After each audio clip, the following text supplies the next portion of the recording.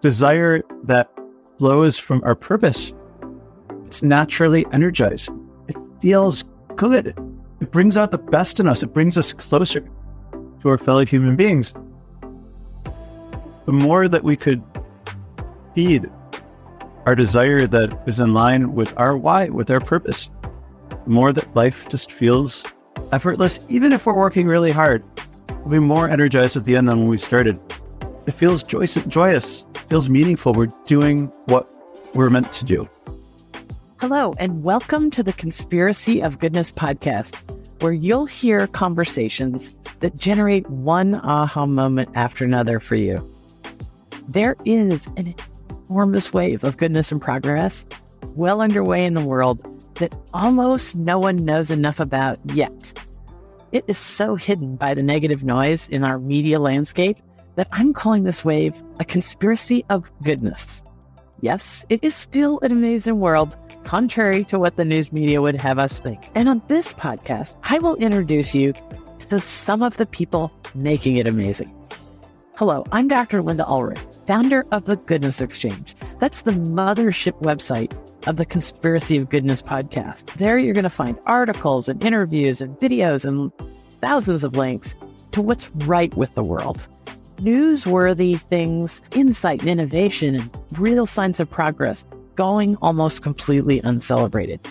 The purpose of this podcast and the website is to put a spring in your step again, so that we can all live with a lot less fear and a lot more joy every single day. And we're going to get started on that right now with our amazing guest, Jonathan Domsky.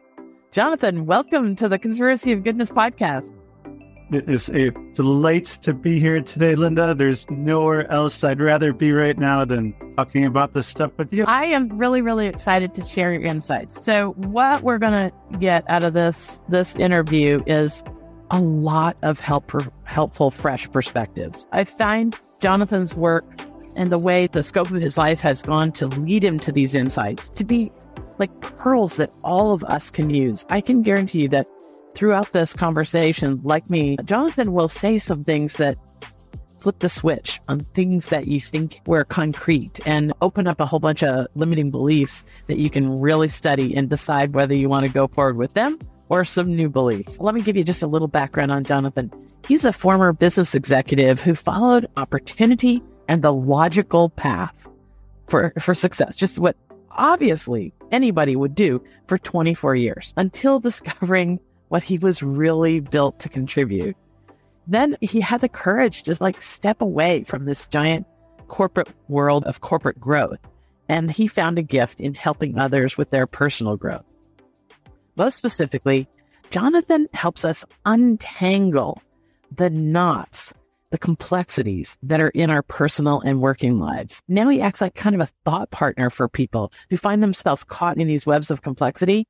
And he helps make sense of things that seem impossible and are then very, very possible once we have a few new perspectives. I got to share with you where the world that Jonathan comes from. When he was 24 years old, he co-founded Kidorable. Now, that may not mean you, but you have seen this brand out in the world.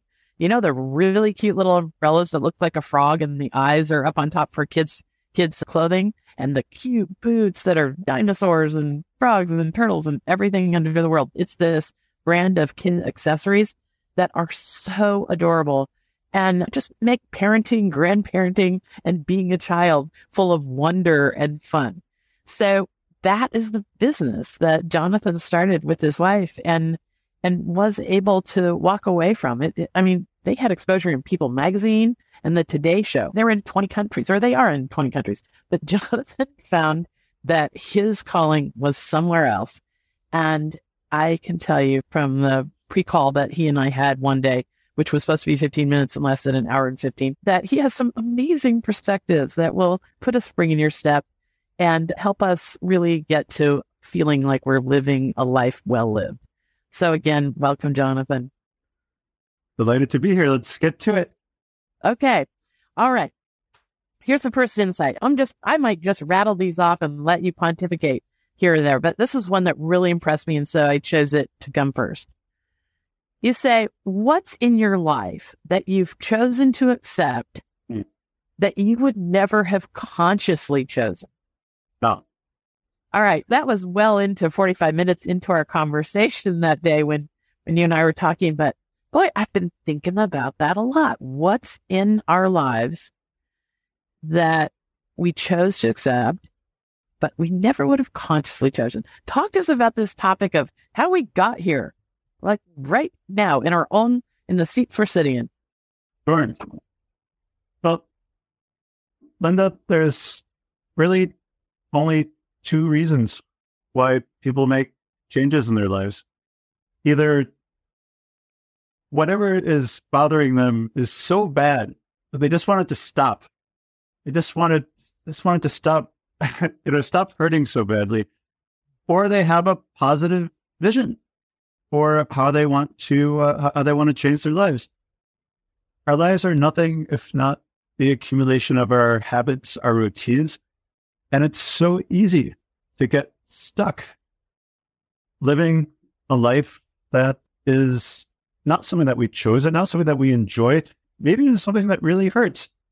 But, we did it yesterday, we did it the day before that, and we did it the day before that too, and we're going to do it today, and we're going to do it tomorrow, because that's what we're used to. And when I ask that question, what have you learned to accept in your life that you would have never consciously chosen? That could be everything from things that most of us never think about, like who are my parents, or what was the country that I was born into, to things that we did have an active role in making happen. Who am I married to? What do I do for a living? Did I have that fight, with my kid again? And until we're able to say, no, I want to do something about that, we're stuck living these patterns. And what I try to do with my work with clients is to help them just to shine an X-ray on their life and what's working, what's not, to look at their business, what's working, what's not, and what do you choose? And for the things that you wish were different, what are you willing to do about it? And then the tools to get them from A to B. There's this great saying I think about a lot when I want to execute some kind of fundamental change in my own life. Somebody shared it with me many years ago. When the pain of staying the same exceeds the pain of change, then and only then will you change. But let's talk about that. Pain can be a very important motivator to make change. The problem with pain as a motivator is it's great for getting us started. It's not good for a sustainable change. There's, we all start where we are right now, and we have some vision for the future. And that gap, it has a creative tension. For a negative vision, I just want it to stop hurting so much. That tension is like a rubber band. The more progress we make towards our goal, the less it hurts. And then there's less motivation to keep going. So we go back to where we started. Just an example of this. Let's imagine someone who wants to lose weight. If they have a negative vision, a victim's vision for losing weight, they want their clothes to stop being so tight, right? They want something to stop happening. So they'll do the things that you would expect. They'll work out and they'll go on a diet, or, I've heard there's some medicine now that makes it easy, whatever it is. They do all those things. And they start to lose weight. And you know what? Their clothes aren't so tight anymore. And now there's no reason to keep exercising and being on a diet, and they get back to where they were in the beginning. Contrast that to someone who has a positive vision for the future. They want to lose weight because they want to look good and they want to have lots of energy. So they do those same things, and they exercise, and they diet and all those things. And the better they feel, the better they look, the more motivated they are to keep going with a positive vision. That tension is like a magnet. The more progress you make, the stronger the motivation to keep going. All right. That is such a beautiful way for us to think about framing up the change that we want in our life, right? It really does come down to our choice of how we frame it. Pain is a wonderful motivator. It's completely unnecessary. You are allowed to simply say, I have a vision for the future. This is what I want for my life.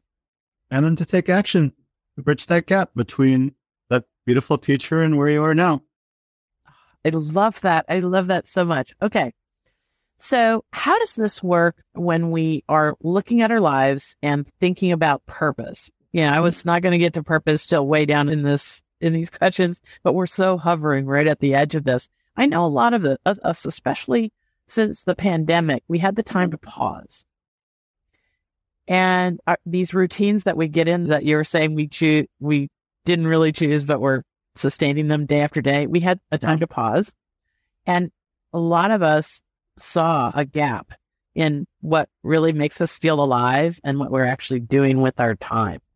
So give us the start on this. I know you've got a story of finding what lit you up. I mean, is that what we're after? Like finding what lights us up? So what lights us up is different from purpose. Okay. I like to tell people, everyone loves themselves. You may not love who you become. You may not love a lifetime of debris and, gunk that has obscured your true self. But your true, authentic self, everyone loves themselves. And who you are is a three-legged stool. The most accessible part of who you are is how you believe your life should be lived. Your how is your core values. When you live a life in alignment with your core values, everything just seems right, feels satisfying. When you live a life out of alignment with your core values, life feels like a slog. You're tired at the end of the day. You might have to unwind with a drink or two or three, or sit in front of the TV for a few hours just to decompress. It just doesn't feel right when you live your life differently from how you believe it should be lived. Your why, your purpose, is the second leg of that stool. Why you should be living the life that you live. There's many definitions of why. The one that I like is the intersection of how you feel compelled to show up in the world, with what you want to contribute, with the impact that you seek to make that just makes everything feel that it's the way that it should be. Now, how do you find out your why? The window to our why is through our stories. Write down just 2, 3, 5 sentences.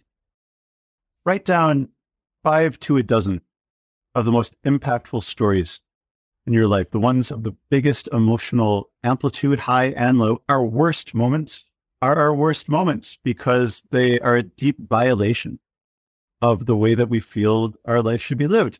It's a window into our why. It's the opposite of that.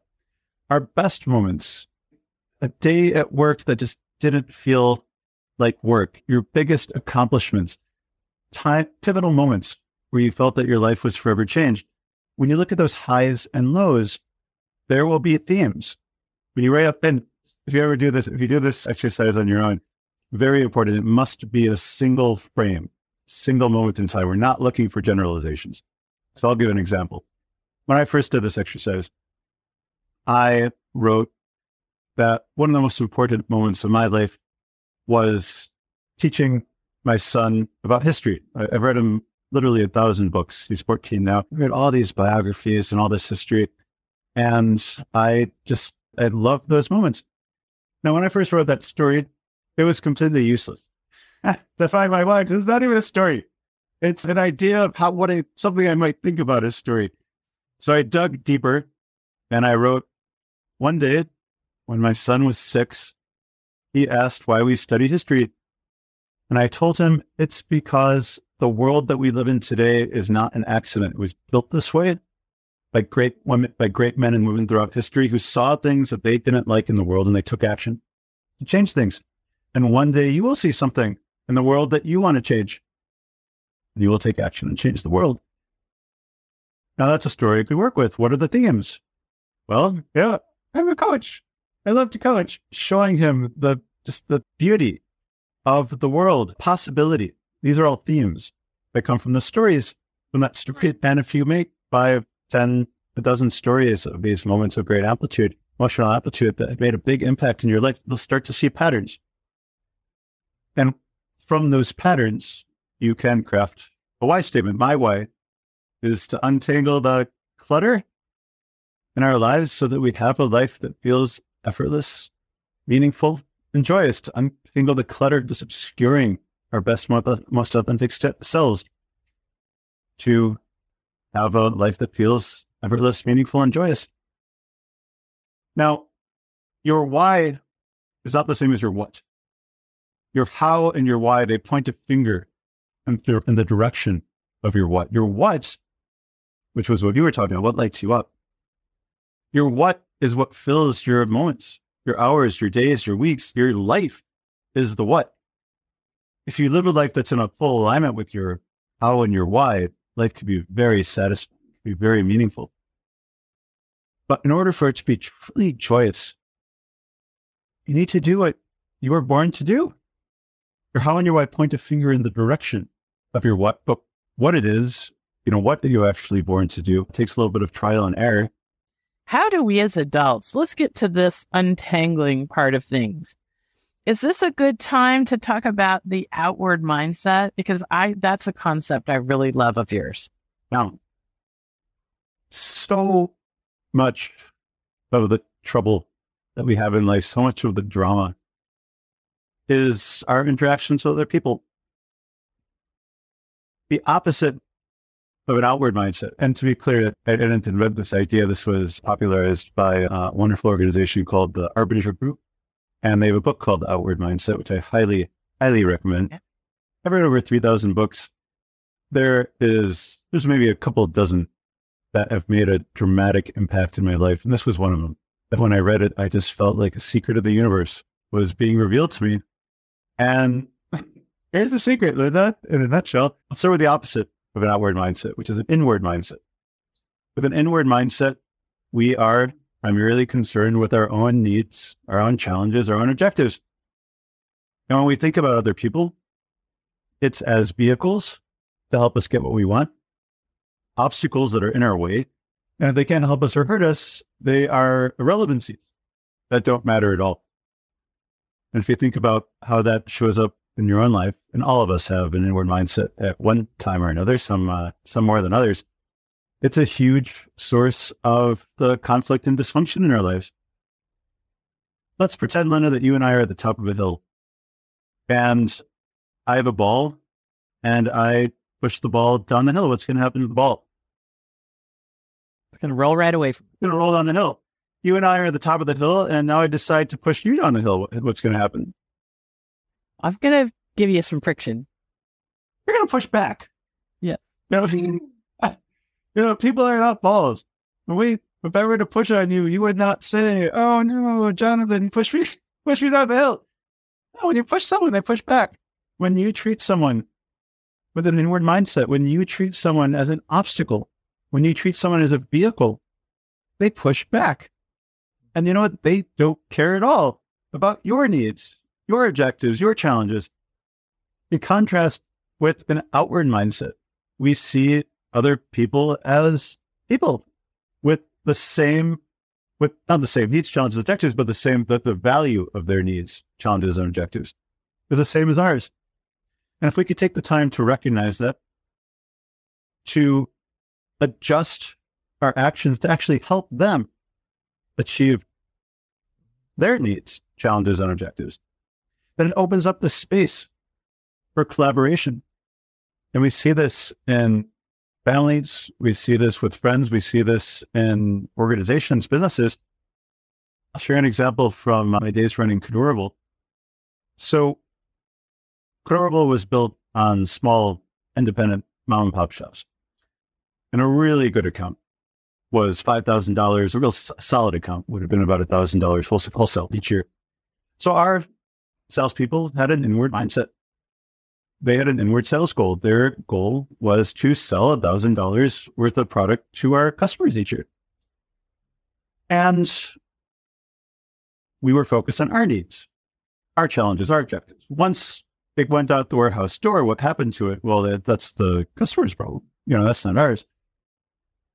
Maybe 15 years ago, we changed our sales goal to an outward one, where now instead of it being our goal to sell $1,000 of product to our customers, we had it as our goal that our customers would sell $2,000 of our product to their customers. Now, standard retail markups problems is, doubling. So if our customers sell 2,000, we've sold 1,000. The numerical goal didn't change. But when our goal became helping our customers sell, that changed everything. Because now, what did we need to do? Well, we needed to support our customers to sell more product. We gave them signage. We gave them sales training and information. We started a program called the Retailer Protection Program, where we would guarantee that our retailers would make money selling Cadorable. And then if they didn't, we would buy the product back. It de-risked them. It gave them the freedom to try a new product. If they tried 5 different products and 3 of them sold, we would buy back the 2 that didn't sell, and we'd sell them 2 new ones. We wanted our customers to be successful by shifting from an inward concept, grasping mindset. What do we want? And moving towards how can we make our customers successful. It opened the space where it was a collaboration, where we were both going towards similar goals, and everybody was more successful than they would have been when it was just everybody out for themselves. And I love this concept you've got of us thinking about this grasping. But how did you call it? A grasping goal. Talk to us about the grasping goals, because I can't go on LinkedIn or sometimes social media or just anywhere without just being bombarded by folks that have, this is such a good word, grasping goals. Well, this all ties back to purpose and what it means to have a life that is meaningful and joyous. For anyone who's explored Eastern philosophy, Eastern theology, we've come across this idea of non-attachment. That, desire is somehow the enemy. That is a gross simplification. Desire is what makes life worth living. Lynda, do you play any sports? Yes. What's the sport that you play? Yeah, I was a really, really high-level swimmer all through my teenage years. Or any sports that it's better for the analogy, any sport that has a ball. Let's pretend. Okay, yeah, I'm a big tennis player. Tennis, perfect. So if you're going to play tennis and you don't care, if you have the desire for the ball to go over the net, it's a pretty stupid game. Care about the ball going over the net. Where non-attachment comes in is at the instant that the ball leaves your racket. That's where you disattach from the result. Use the power of your senses and the feedback that you can gather in your analytical brain to say, if I shift my hand position or I use more power, that's going to affect how the ball goes. To improve, non-attachment only kicks in after the ball leaves the racket. Until that moment, have a goal to score a point. Have a goal to win the game. Have a goal to play at your best. This is what makes life worth living. But there's 2 kinds of desire. There is desire that is grasping. I want more money, power, sex, respect, whatever it is. All the things that, motivate people to achieve in this world. Great. Have those goals. It's nice, to have many of those things. But desire that's grasping, it gives us an inward mindset. It turns the people around us into vehicles and obstacles and irrelevancies. It obscures the way things are. It just focuses us on getting things. And you know what? It doesn't make us happy. In contrast, desire that flows from our purpose, it's naturally energizing. It feels good. It brings out the best in us. It brings us closer to our fellow human beings. The more that we could feed our desire that is in line with our why, with our purpose, the more that life just feels effortless. Even if we're working really hard, we'll be more energized at the end than when we started. It feels joyous, feels meaningful. We're doing what we're meant to do. That is such a lovely sentiment.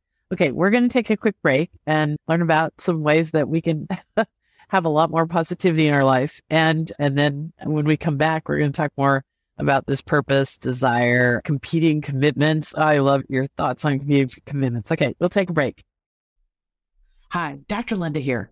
Many of you know that the mothership website of this podcast is called the Goodness Exchange. And there you can find articles, a video library, podcasts, and content collections that point to what's right with the world. You can visit every day and you'll find the antidote to all the negative noise out there in the world. Okay, that solves the problem in our personal lives. We can choose what to give our attention to every morning and end our day with something positive. But what about our work environments? We need to feel supported and come alive in those cultures. But that's becoming harder and harder when most of us go to virtual work. And many of us who are working with others still never have shared positive experiences with our colleagues. By definition, culture comes from shared experience. So employees find it harder and harder every day to create an environment that attracts and retains other great people. Well, enter the Goodness Exchange and our extraordinary content, which celebrates an enormous wave of goodness and progress well underway in the world that almost no one knows enough about yet. My team and I at the Goodness Exchange are making certain that employees of optimistic, values-driven companies have instant access to the positive news out there today, because science is telling us that it's time to start celebrating what's right with the world. And here's the thing, there are so many positive stories out there about astounding solutions to some of our world's biggest problems, about wonders and leaps in human potential. But most are going completely uncelebrated. Your culture can change that and can be changed by a new focus on goodness and progress. In fact, with all that negative noise out there, your work culture can be infused by a sense of flourishing. People can be sharing ideas and swapping stories of wonderful, ingenious solutions around the water cooler again. With instant access to good news, employees can stay on their feet and take turns being the one who makes opportunity a setback. People who use the Goodness Exchange every day have a spring in their step. They radiate joy and confidence and creativity because they know a far more complete picture of what's going on in the world. If you'd like to chat about infusing the culture where you work with a tone of celebration, of goodness, and innovation and progress, let's hop on a Zoom. You can introduce us to your HR director or your chief of culture. You know, if used consistently, our content can give companies a way to turn something aspirational, like positivity, into a concrete way of being. Thanks. Talk to us at the Goodness Exchange about change and flourishing where you work. So we're back. Thank you for joining us, Jonathan Domsky. Jonathan was the co-founder of a major brand in the children's clothing industry until one day he walked away from all that and devoted his time to what he felt like he was uniquely built to contribute. Now he gives us perspectives to untangle the complexities in our life that keep us from feeling a real sense of well-being. And he's talking to us about this, that, or the other thing. We're really just getting a smattering of his work. And at the end of the show, he'll tell us how we can connect further. But Jonathan, thank you so much for helping us drill down past some of these I would say these surface assumptions that we're making about what's possible for ourselves. Is that a decent way to describe? Take the blinders off and wake up and live the life that you were born to. Great. Okay, so we were just dancing all around this topic of purpose and back to what I think came out of the pandemic, the Great Resignation, everybody quitting their jobs and thinking the grass is greener somewhere else. Now we know that a few years have ticked by and about 56% of people sort of realize that they wish they were back where they started. And I think that's because we were looking for purpose in the wrong places, right? So just take us off on that whole topic. Yeah. So the place where I start with, well, let's back up. There's 5 reasons why people who work hard don't have the lives that they envision for themselves. And the first reason is that they don't know who they are. And that's the place to start. Find your how. Articulate your core values. Find your why, your purpose, and a little bit harder. It takes a little bit longer for most people, but find your what. What is it that you were born to do? Once you know who you are, the next question is, do you have a compelling vision for where you want to go in life? We talked a little bit about that earlier, the difference between a victim's negative vision and a positive, proactive vision for the future. And there's a whole art to crafting a vision that pulls you forward. And once you know who you are, and once you know where you're going, the next question is, well, do you know how to get there? What are the nuts and bolts skills that you need to advance, to get where you want in life? When most people look for help, that's what they think they need. It's almost never what they really need. Like maybe a little bit of skills building here and there, but the answer is almost always somewhere else. If it was as simple as, I just need to learn Excel and then I'll live the life of my dreams, you would have figured that out a long time ago. Once you know who you are, once you know where you're going, once you know how to get there, you're still not living the life that you want. Well, the next question is, what are the obstacles? What is in front of you? Where is your road blocked? And sometimes it's blocked by other people. And we use tools like the outward mindset. Sometimes it's blocked because there's some kind of constraint. You're limited in resources or other things. And for each of these, there's a set of tools to go over, around, or through those obstacles.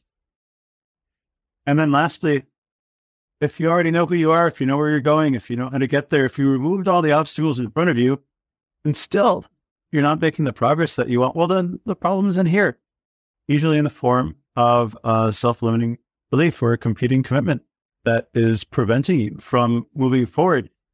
It's one step forward. It's one step back. You're sabotaging yourself. And a big red flag to know that, I bet I have a competing commitment, is if you've had a problem for years that resists solution, you've tried everything, nothing works, and all of your friends say, Lynda, why don't you just do the thing? And you're like, oh, no, Jonathan, you don't understand. It's so much more complicated than that. That is a bright flashing light that you have a competing commitment that you are that you're sabotaging yourself. It's like you have one foot on the gas. And one foot on the Give us an example of that, a story. Do you want an example from my life or from a client? Of whatever you think is the easiest way for us to understand competing commitments, because you have told me a few stories in our previous conversation, and I was like, oh, this is serious. Well, I'll start with the client story, and then if you want another one, I'll give you one for me. So a few years ago, I was working with a 50-year-old entrepreneur. She was on her third business. She had a certain level of success. She had 15 or 16 employees. And she came to me for traditional business coaching. She wanted to learn how to grow her business. Now, this woman's business was a prison. She was working 15-hour days. There was nothing that could take place in her company that she was not directly involved in. The way that she described it, she liked to hire birds with broken wings, people who, they couldn't really do the job, but she believed in them. She knew that they could, that she could turn them into something really great. And we started with the standard prescription daily huddles to get everyone on the same page and communicating, quarterly strategic planning meetings so everyone knows what the most important things are. She already had great core values and stuff like that. And she made some progress, but it was always one step forward, one step back. And after a couple of months of this, I said, like all this stuff that we're doing, no one works harder than you, but you're not making the progress that someone who's working so hard should be making. Let's take another look. So I asked her what she's committed to. And she said that she is committed to scaling her business. I said, great. Let's make a list of all the things you do that are cross purposes with that. What are all the things that you do that sabotage you growing your business? And I made that long list, hiring those birds with broken wings. She didn't quite pay a market wage, so she couldn't attract top talent. If someone came to her with some work, a designer was working on a design and it wasn't what she wanted to, instead of giving feedback, she would just finish it herself. She would do all these things that put everything on her shoulders so that nothing could happen in her business without her direct involvement, making it impossible to scale. She was already working 15 hours a day. How much? Where's the room to grow? And then we asked someone who does all those things, what else might they be committed to that makes all those behaviors seem perfectly reasonable? Now, she was a very self-aware person. And, Usually takes a little bit of time, but almost immediately she said, I am committed to not depending on anyone. Okay. Yeah. If you're committed to not depending on anyone, then it makes sense that you don't hire anyone who could actually depend on. Next question. Someone who's committed to not depending on anyone. What is an assumption that they have about the world? What's a belief about how things work that fuels that commitment? Now, she realized that she was committed to not depending on anyone because if she did, it would let her down, betray her, and she'd feel awful about herself. Now, when she was 8, that was a perfectly accurate worldview. But as a successful 50-year-old entrepreneur, it was absurd. Now, our conscious minds are like an ant riding the elephant of our subconscious. There is no way that the ant could say could say to the elephant, just stop it. Like, change direction. It's impossible. The most that the ant could do is say, hey, look over there, and hope that the elephant turns its head and notices something. So the way that we do this is simple tests, little reality checks to see if this belief is actually true. Maybe it is true. Maybe if she depended on people, they would betray her. She'd feel terrible about herself. And because that's a possibility, we're going to start with something really small, a super safe, low-risk test. She decided that she was going to ask her assistant to order lunch without asking her, what she wanted. And she decided that she was going to ask her husband to take out the garbage. Simple ways to depend on other people that if it blew up in her face, the stakes were low. It didn't really matter. Okay. And it turned out all right. And then she did some bigger risks and some bigger ones, and things really seemed to shift in our company. She made a lot of progress, and it was about a month later. We did a 3 p.m. coaching call. She comes in, and she's just at her wit's end. She's angry at her staff. She's like, these people, they can't do anything right. It was 3 p.m. She had a chance to pee it. She hadn't had a chance to have breakfast. I'm just getting this angry, dealing with fires all day. I calmed her down. I told her to take a 10-minute break, go to the bathroom, eat something, come back. And then I asked her, are you committed to growing your company without your micro-involvement, or are you committed to not depending on anyone? And defiantly, she said, I'm committed to growing my company. I said, great, what you need to do, hire the C players, start paying a market wage, give people feedback so they actually know how to please you instead of just doing everything yourself, and with a list of 8 things. 2 weeks later, she'd implemented every single one of those ideas. She'd never had a more satisfying experience as an entrepreneur. And a month later, she took a 3-month sabbatical. She walked away from her business. This woman who was used to spending 15 hours each day so that her business didn't fall apart, walked away for 3 months. And it was all there and had grown when she came back. And it was only possible once she got rid of this competing commitment, because once the belief evaporated in the sunlight, there was nothing left to fuel the competing commitment. And so all those self-sabotaging behaviors, I just effortlessly fell away because there was no reason to do them. Now, this competing commitment thing, that could take some time for us to sort out, but would it be simple enough to say, you recognize something that you just think you desperately want in your life.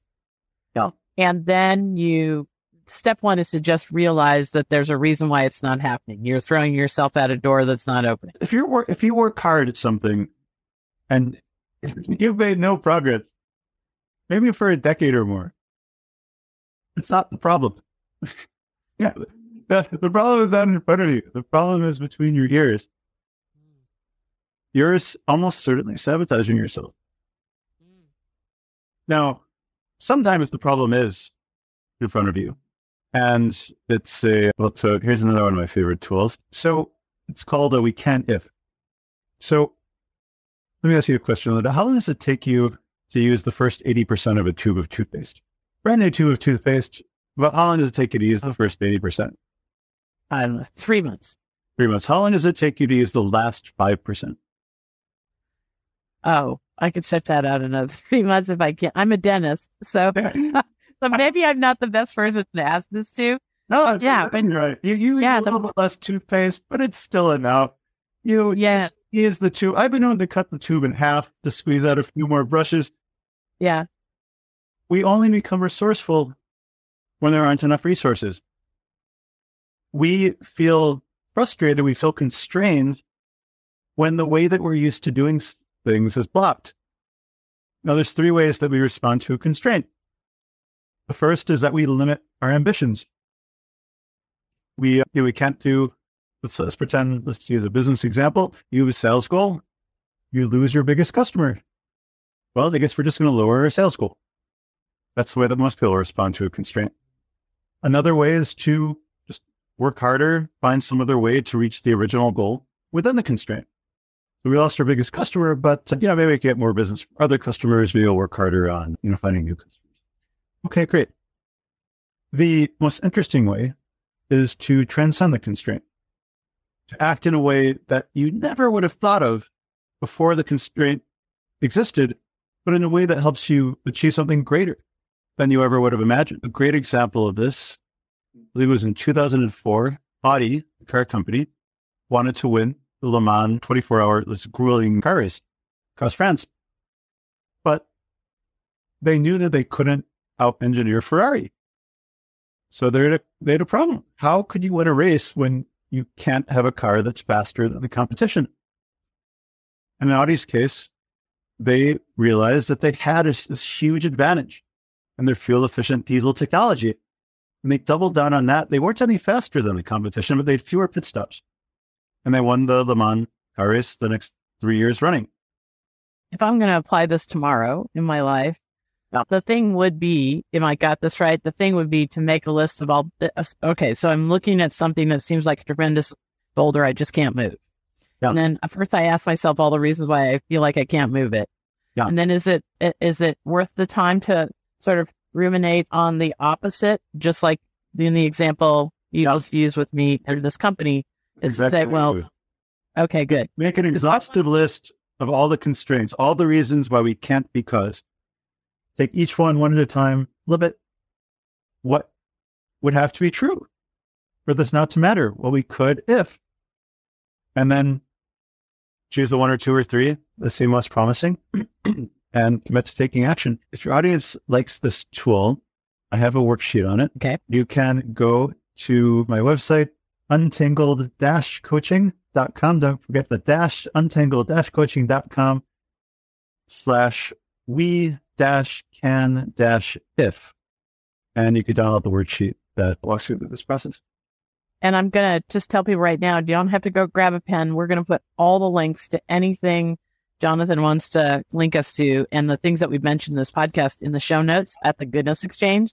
You won't find that necessarily on Spotify or Apple where you get your podcast. But if you go and listen to this interview right on the Goodness Exchange website, you'll see so much more information. So thanks for mentioning that. Okay, there's about 4 or 5 things that we just need to explore because they made big enough points with me that day that we were talking that I want you to share these concepts. Okay, so they might kind of seem disconnected, but I think they're all connected in the end because they go back to what you just said. We can flip the way we're looking at things and find a whole bunch of new answers. And there's 2 tools here that both work with the same flaw in human perception. And I'll start with the quick one. If we have time, we could go to my favorite tool, redraw your map of the world. But the first is simply to focus on what's good. The spotlight of our attention is what we notice, and that tends to grow. And everything that is in darkness, everything that we're not focusing on, it tends to shrink. So if we simply focus on the things that make us happy, on the things that are useful to helping us navigate the world, we'll be happier and those things will grow. I'll give a very simple example for Chris build out the model. We tend to focus on the 1 or 2 things that we don't like. And we ignore the 10, 50, 100 things that are working really well. So the next time that you find yourself not liking something that's going on in your life, something that's come to your attention, brainstorm a list of all the things about this that are actually pretty good. Reflect on them, be grateful for them. And then ask, of those things that you brainstormed, What are one or two or three that you'd like to get even more attention to, that you'd like to see grow? Try it for a month and see what happens. I'll share a story. When I was a young man, I had a very contentious relationship with my parents. We would still see each other about once a week. That was our habit. But almost immediately, as soon as I got into their home, they would say something that would, I felt was judgmental, or they would, it would get me going. It would be offensive. I'd be angry. I'd be stewing the whole way home. I felt that what was special about me, what was unique about me, they were completely blind to. The things that we didn't have anything in common. It was hard to talk. And one day when I was 24, I decided I wanted to improve the relationship. And I didn't have these tools, but I wasn't able to articulate what I was doing. But I decided to focus on the good. They loved me. They wanted me to be conventionally successful. That was something I could build on. So, and I would have never been able to do this without the support of my wife. But every time I'd see them for about a year, when they would make a comment that I would see as judgmental, instead of defending myself, instead of arguing, I would say, thank you. And then we'd change the subject, and we would focus on that 5% of a relationship. That was good. But they loved me. They wanted us to be conventionally successful. I would ignore all the things that used to bother me. Sometimes the words would get caught in my throat, but I just wouldn't express them. I would stop focusing on the 95% of the relationship that I found troubling, and I'd focus on the 5% that was good. And then over the course of that year, that 5% grew to about 40% of the relationship. And that 95% shrunk to about 5% of the relationship. What we focus our attention on tends to grow. What we ignore tends to shrink. Now, if you add up those numbers, it's only 45% of a relationship. It's a little bit stunted. It's not quite as full as I wish it was. But you know what? That was 26 years ago. And my relationship with my parents brings us all great joy. And it's easy, Lynda. And there's so much that's good. And it came from simply focusing on the parts of the relationship that were good at letting them blossom, and letting the parts that I didn't like as much wither. Now they're still there. They're a shadow of what they used to be, and they just don't bother me. And that's an example of focusing on the good. I just can't, because that's what I do with the goodness exchange. I can't help but draw the parallel in the message that we're trying to put forward at the goodness exchange, is that what you give your attention to expands, and that it is the same way when we look at our phones in our hands. If we are focusing, if we allow ourselves to be clicking and scrolling and stopping on the negative stuff, then that's what we see more of. You're allowed not to read it. You're allowed not to click on it. Yes. So just pause and ignore about 80%. That's the TEDx talk that I've done. That's the exact advice I give people. Pause before you click on anything. Ignore 80% of what you would have given your attention to, and seek signs of goodness and progress. I mean, I'm just realizing now how much you and I are on the exact same page on this. There's 4 shifts. The first one is pause. The second one is ignore more. The third one is seek signs of goodness and progress. And the fourth one is share it. Is there some component that you also added to this relationship with your parents, so that you focused on sharing the things that you knew were going to be winners? Yeah, absolutely. I knew that we could always have a good conversation about my career. I knew we could always have a good conversation, but they wanted me to be happy. The things that they wanted for me weren't necessarily the things that would make me happy, but they genuinely wanted me to be happy. Yeah. We focused on that. And we just stopped talking about stuff that was contentious. You talked about politics earlier. You don't want to fight with your family about politics. Don't talk about politics. I mean, there's so much more to talk about. Like, why do you need to focus on that? It's not like anything's going to change. We read a book about a year ago that asked the question, when's the last time you actually read something in the news that caused you to take action? And at the time, I used to spend about 2 hours a day reading news. I liked it. It was a hobby. I like to be well informed. And I read it and I'm like, I think there's anything. I mean, surely I would have heard about coronavirus by now. I would, I'm allowed to research something. If it comes across my attention, I want to learn more. And I just cut down my news reading from a couple hours a day to a couple hours a week. And I don't miss anything. I'm no less well informed. I mean, it's all noise, no signal. Just stop reading about it. Stop talking about it. Turn off the TV and have something else that's more joyful, more meaningful. You'll miss nothing. Nothing.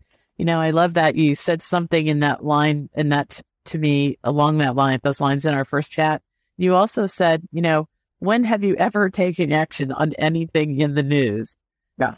But the opposite is, think about how we are still reading books that are 2,000 years old because they are full of timeless wisdom. Like, yeah.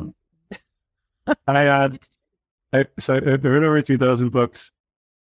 It's very rare that I read anything that's less than 10 years old. And I much prefer it if it's 50 or 100 or 1,000 years old, because it must be good. People are still reading it. And it's going to be worthwhile. That's lovely. Okay. So I want you to comment on a few more things. So there's this sentence that we all say to each other when bad things happen to good people, or let's say after we put some distance between us and a really bad thing that happened, or something we labeled as bad. Yeah. This everything happens for a reason. How does that statement strike you? So it's a problematic statement to say that everything happens for a reason. It seems, well, let's say at the very least, it's beyond our understanding. To say that, a baby who is born with some horrible, painful disease, that this happens for a reason.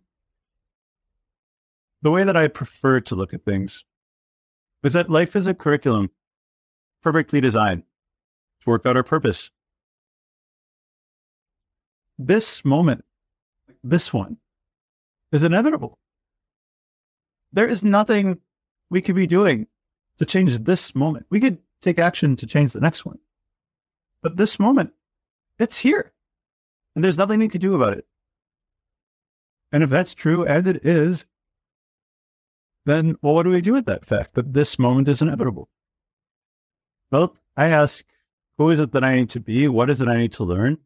What's the action that I need to take in order to fulfill my vision, in order to live a life that feels effortless, meaningful, and joyous? Because that is the measure of our success in life. The extent to which it's, we can navigate life's ups and downs. Are you on a path that feels more meaningful now than it did a year ago? Are you happier now than you were a year ago? I mean, are you happier now than when you were 5 years old? For most people, the answer, sadly, is no. We think that after however many decades of learning what makes us happy, we'd be pretty good at it by now. But, for most people, it doesn't work out that way. But people have been having this conversation for 5,000 years. What does it take to live a meaningful and joyful life? And my favorite tool that exploits that same limit in human perception that we were talking about earlier is redraw your mental maps. So the way that it works is we start with a thought that causes us stress or suffering, because these thoughts only harm us when we believe them. You and I talked about minding the gap, like the gap between the stories we're telling ourselves and what's actually real or possible or even probable. I mean, usually we tell ourselves stories to, because it's the craziest thing we can think of. Again, we're all stuck in this sort of weird, elevated mindset of chaos. Talk to us about the stories we're telling ourselves as we wrap up. So there's a lot there. The first thing I'd say is that to a large extent, our stories don't matter.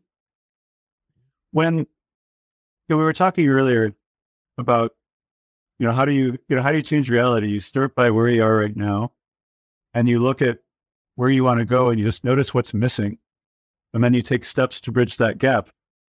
Nowhere in that is, how did I get to where I am right now? That story may be interesting. It may be insightful. It's largely irrelevant. Going back to the competing commitment story, that I told you about, that entrepreneur whose business had become a prison, who had a competing commitment and a hidden belief that she wasn't willing to depend on anyone, because if she did, they would betray her, make her feel terrible, and let her down. Now, it's true that that belief was formed when she was a young girl and she had an emotionally abusive father and all the rest. And that's tragic. And I mean, heal that. With all seriousness, see a therapist, heal those painful memories. But just to say, like, oh, the reason why I am, who I am today, the story, the reason, it's all my dad's fault. Who cares? You're a 50-year-old woman. Like, here's what your dad did, 40 years ago. It's completely irrelevant. All that matters is, where are you right now? Where do you want to go? The story of how you got here doesn't matter. This moment, this one, is inevitable. All we need to do is look at the gap. What's missing? Who do you need to be? What is the action you need to take? What is it that you need to learn? That story may be interesting. It does not define you. I guess that's all I'll say about that. We could talk for hours. It really is. I know. Okay. So we've got to wrap up, and I can't thank you enough for coming and just getting our minds open in all these new directions. Where can people connect with you? Where's the best way? Well, again, we're going to put it in the show notes, but if people are in a position to grab a pen, how can they connect with you and continue on with your insights? Well, the easiest way is to go to my website, untangled-coaching.com. Don't forget the dash. You could also look at my YouTube channel. You see a few dozen videos on there, including talking about things like we can, if the exercise, guided meditations on how to be present. I have a series of mini courses that you could find on my website under programs with things, I talked about the importance of finding out who you are. You could take a mini course on how to articulate and live your core values, how to find your personal why. We'd be adding a new course every month or so between now and the summer. Yeah, I wanted to dive way deeper into that at the beginning of the show when we were talking about there, because I did feel like we absolutely did the mountaintops today. But I know now, after being in conversation with Jonathan now we've spent maybe 3.5 hours together. If you count the last time we talked, Jonathan has some really insightful ideas that will open up windows and doors for you and lead to landscapes of a life well lived that I know he's one of those guys that can take us on a little journey we couldn't have gone on without him. We've just scratched the surface, Lynda. So I feel like we could talk all day, and I'd like to continue the conversation sometimes. Okay, we will. Thank you so much. Remember to join us at the Goodness Exchange, where people with good intention and good ideas from all over the globe are gathering. We're coming together there on the Goodness Exchange to find each other and become multipliers for the best that's in our world and our better impulses. I hope that all the connections that Jonathan and I shared to Goodness in Progress will carry you through your week, and you will start finding all the joy and wonder that we've been talking about. Thanks.